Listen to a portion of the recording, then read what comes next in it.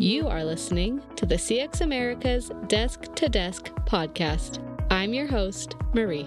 From my desk to yours, we're building bridges across Cisco and across CX Americas. Join me as we strengthen proximity, amplify voices, and have a great time. Grab a cup of coffee, settle in, and let's get into it.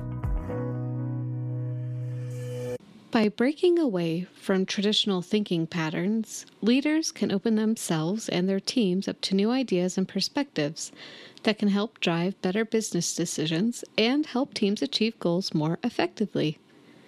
CX America's Vice President of Customer Experience, Jason Amanatullah, continues to break the mold with his unique leadership style, which allows him to build and support teams who feel empowered to go against the grain and think creatively, and which helps our teams here in Cisco's CX Americas stand out from the crowd and differentiate ourselves from the rest of the market.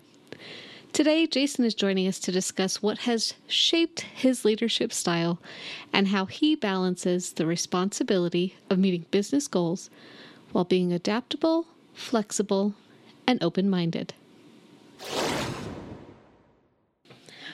Jason, thank you so much for joining us today. Before we get started, can you tell us a little bit about your career journey, how it led to your current role, and what do you do here for us in Cisco's CX Americas?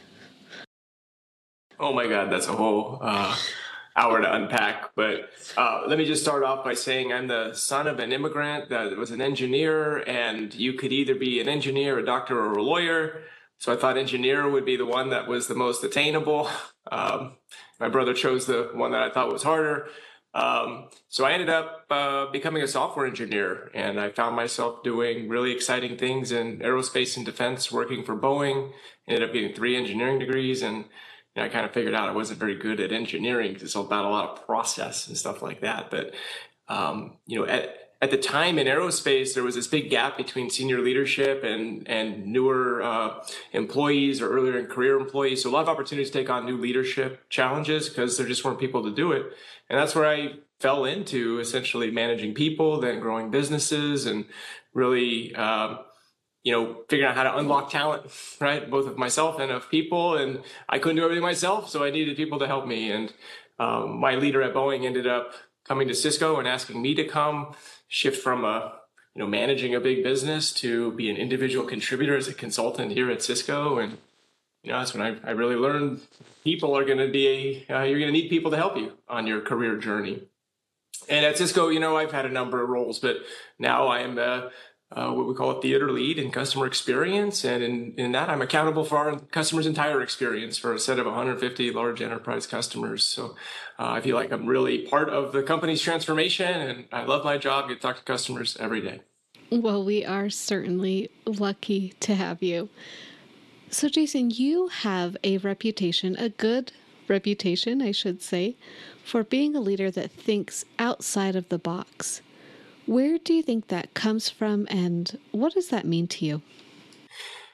Yeah, it's funny when you think of this concept of outside the box, because that's just kind of who I am. It's in my DNA that, I just challenge everything that I hear. So sometimes, a reputation of being out of the box may not sound great, but it just means I'm constantly challenging everything, asking myself, are we doing things the right way? Should we be disrupting ourselves? And I think that comes from a lot of us, all of our lives come from our early experiences. And, I grew up at a time where ADHD wasn't a thing that was diagnosed. And that's who I was, somebody that was constantly distracted by new things. So while I had to really learn early in life how to cope with that, I had to also figure out how to focus on my strengths, right? Versus really get bogged down in what I'm not good at. And I think that living through that journey and figuring out how to live in a world that you don't quite fit in, right? And you've got to measure yourself differently. I think that's really become a superpower of mine, which is really how do I focus on what I am good at and empower others to figure out what they are good at, so we don't get caught into this, how do I put everybody in a box? So as much as I don't like to be labeled out of the box, I think that's where it comes from, really just being able to be in a position where I can focus on what my strengths are, and that's super empowering. I should clarify that we do mean it very positively. Jason has a fantastic reputation as a good disruptor on the team, so we mean that in the best way. So, with that concept of being a disruptor, how do you foster that mentality of risk taking and creativity on your team? Yeah, I mean, I also need to be careful that I don't necessarily want everyone to model themselves after how I do things, right? Because that may not be the way they think is how I think. And then so how I do it may not be important. So I try to make sure I don't just tell people how to do their jobs because this is your job function, but free them to understand how they're going to be measured, and even empower them to consider how they define what success looks like, because they may be willing to push themselves in a different direction and deliver better results than I may have come up with if I'm envisioning how I would do something. And I'm very clear to make sure every person in the organization can tie the work they do to the success of not just our team, but the whole company. But then also making sure not to tell them how I expect them to do it. And then say all of us need to innovate. So go figure out how you're going to innovate. Let's bubble that up so we can, yes, take risks, but make them calculated so that we have a balanced portfolio, if you will, of some higher risk investments and some deliver the business investments. And everybody should find a place to put themselves in a strength to execute against that. And when we do that, I think we operate at an amazing pace, right? Which is everybody feeling they're showing up, able to focus on what they're good at and what they love doing versus being told, here's how to do your job, go do it. There have been times in my career where I've been in a position that I'm told how to do things and I don't feel like I'm focusing on my strengths. And I know there are people on the team that may feel that at some point in time. I tell people, let's try to figure out how to make that as short a period as possible, right? So that we can execute what's expected today and then get an opportunity to move on to that next one, right? It's not all, roses out there, and I get it, right? But let's figure out how do we make it as short as possible. Yeah, absolutely. It's all part of that journey. You did bring up a kind of scary word, maybe for some individuals, risk, right? So how do you balance creating an environment where people can take risks, and how do you balance for yourself taking risks, but then still you're responsible for ensuring the success of your team and the stability of your organization? And how can those two things coexist?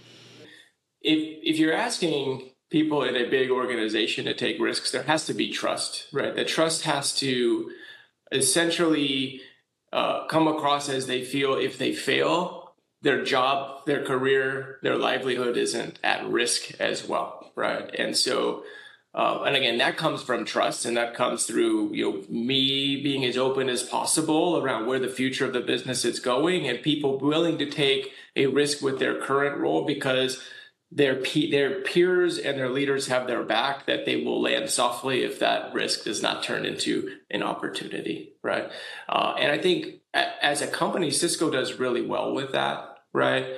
I think the way we've shifted from laying off big swaths of people to now focus on rebalancing and making real attempts that people are going to land in new organizations helps us to really encourage people that taking risks isn't going to have personal detriment, right? And then also making sure we're clear as to where we're going long-term as an organization, so we can help and people can invest in their own skill sets, right? To know that they're moving their careers toward where the business is going. And so if we balance these things, then we can encourage individuals to want to take risks, because that risk is going to actually push them to where the business is growing. I tell people, try to find yourself in two types of places in your career to create, whether it's advancement or fulfillment, right? So advancement isn't the term for everybody, right? But it's having a fulfilling role and being able to focus on your strengths. If you're in a fast growing business, right? Super exciting if that's for you, right? It's not for everyone, but there's opportunities, take on more challenges, take on new types of work. If you're the type of person who just wants to move on to new things, or a fast changing environment, right? Which means things are changing so fast. There's opportunities to take on new roles, even if the business itself isn't growing. And in some ways, that's where we are in our business is, we're growing at single digits. And even as the whole company at Cisco, we said next year, we're going to grow on top of a fantastic year of growth, double-digit growth this year to single digits next year. So that doesn't mean there's a lot of huge revenue growth. At the same time, the company is transforming. And where we sit in customer experience, we're at the heart of that transformation. So there's so much change that there's opportunities if we invest in ourselves that we can find ourselves as part of that future of where the company is going to be post-transformation. All of that leads to inspiring people. Hey, be a part of it. Let's go innovate. Let's go take a little risk with how we deliver our business.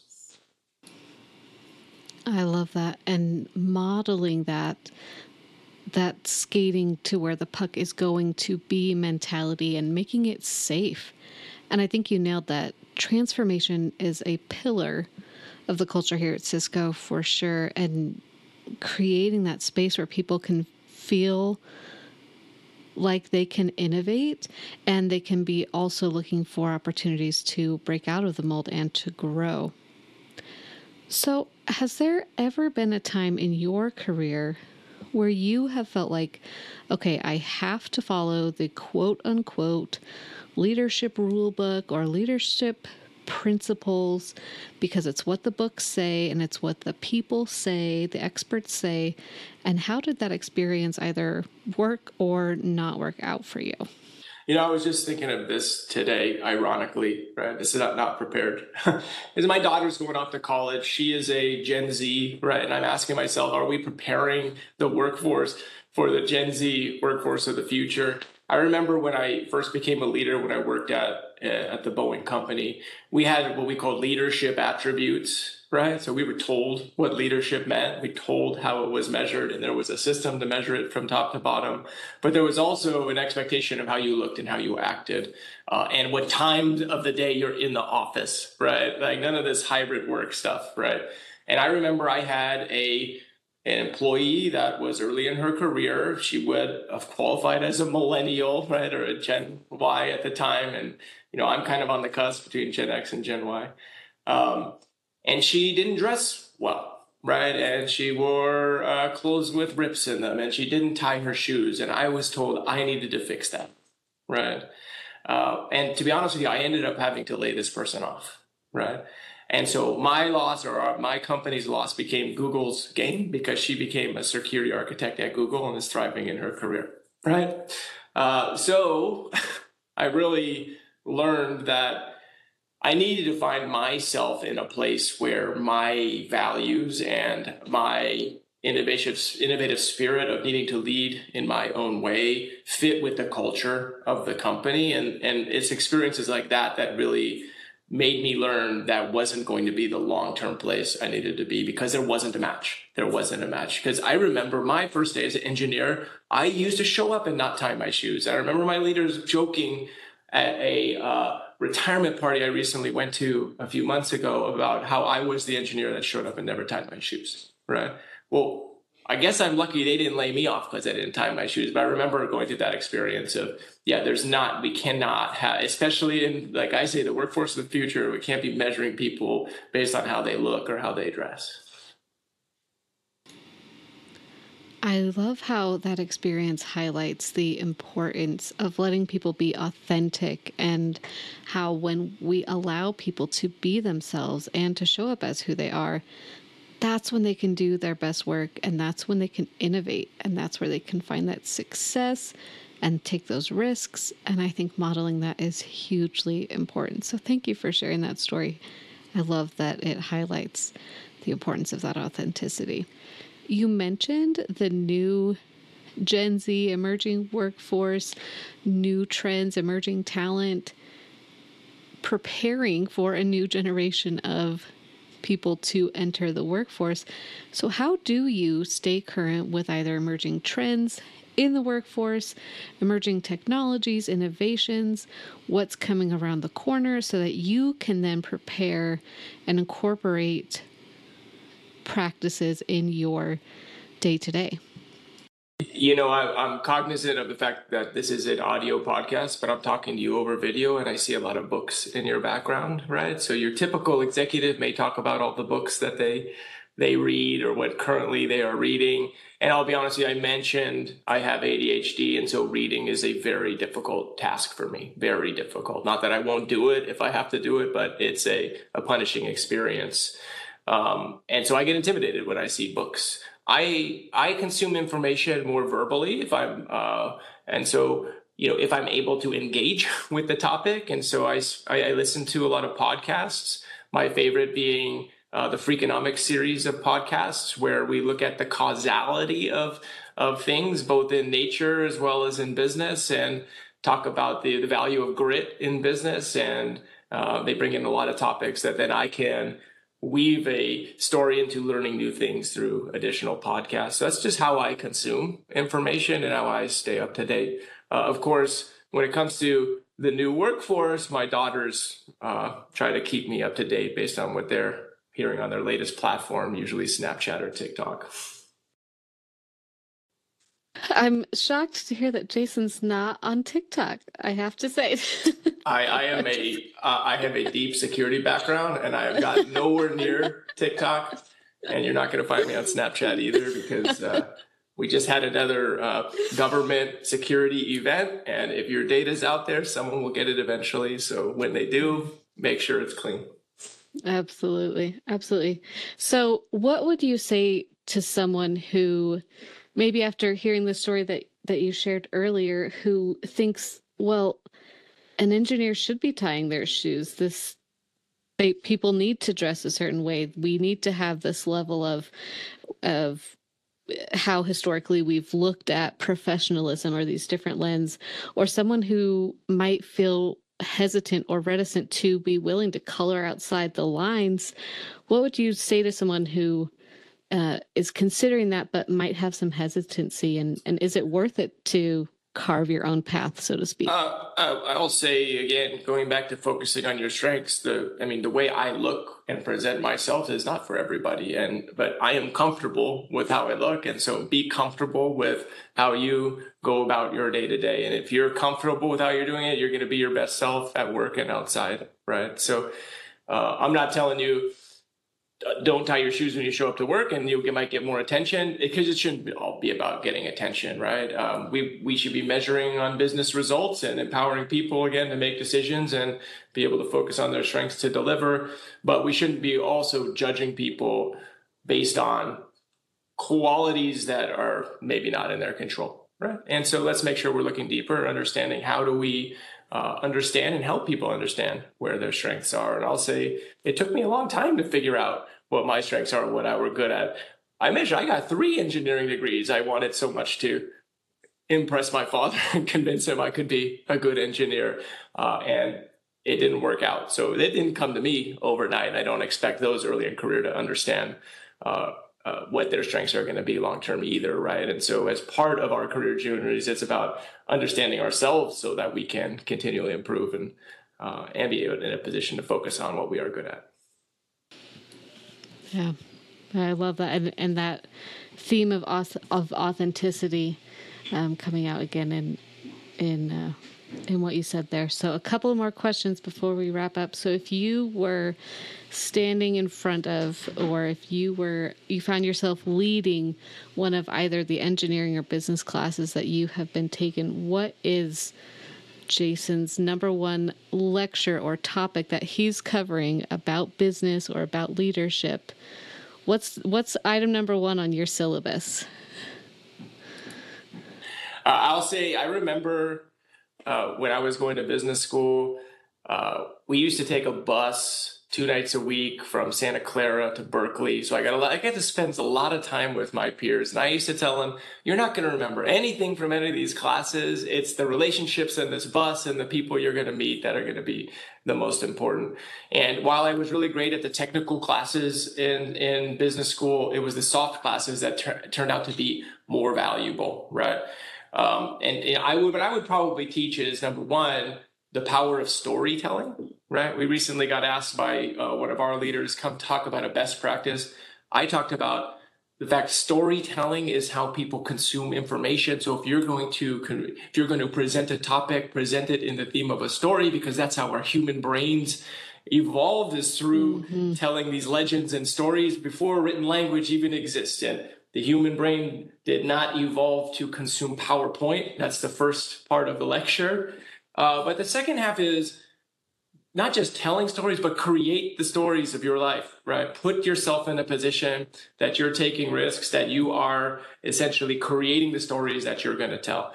And if we have time, I'll tell you a story that I created that I would leave this class with, and that is I had a career coach one time ask me, what are the defining moments in my career? And the first one that came to mind is one of these where, again, I believe I created the defining moment.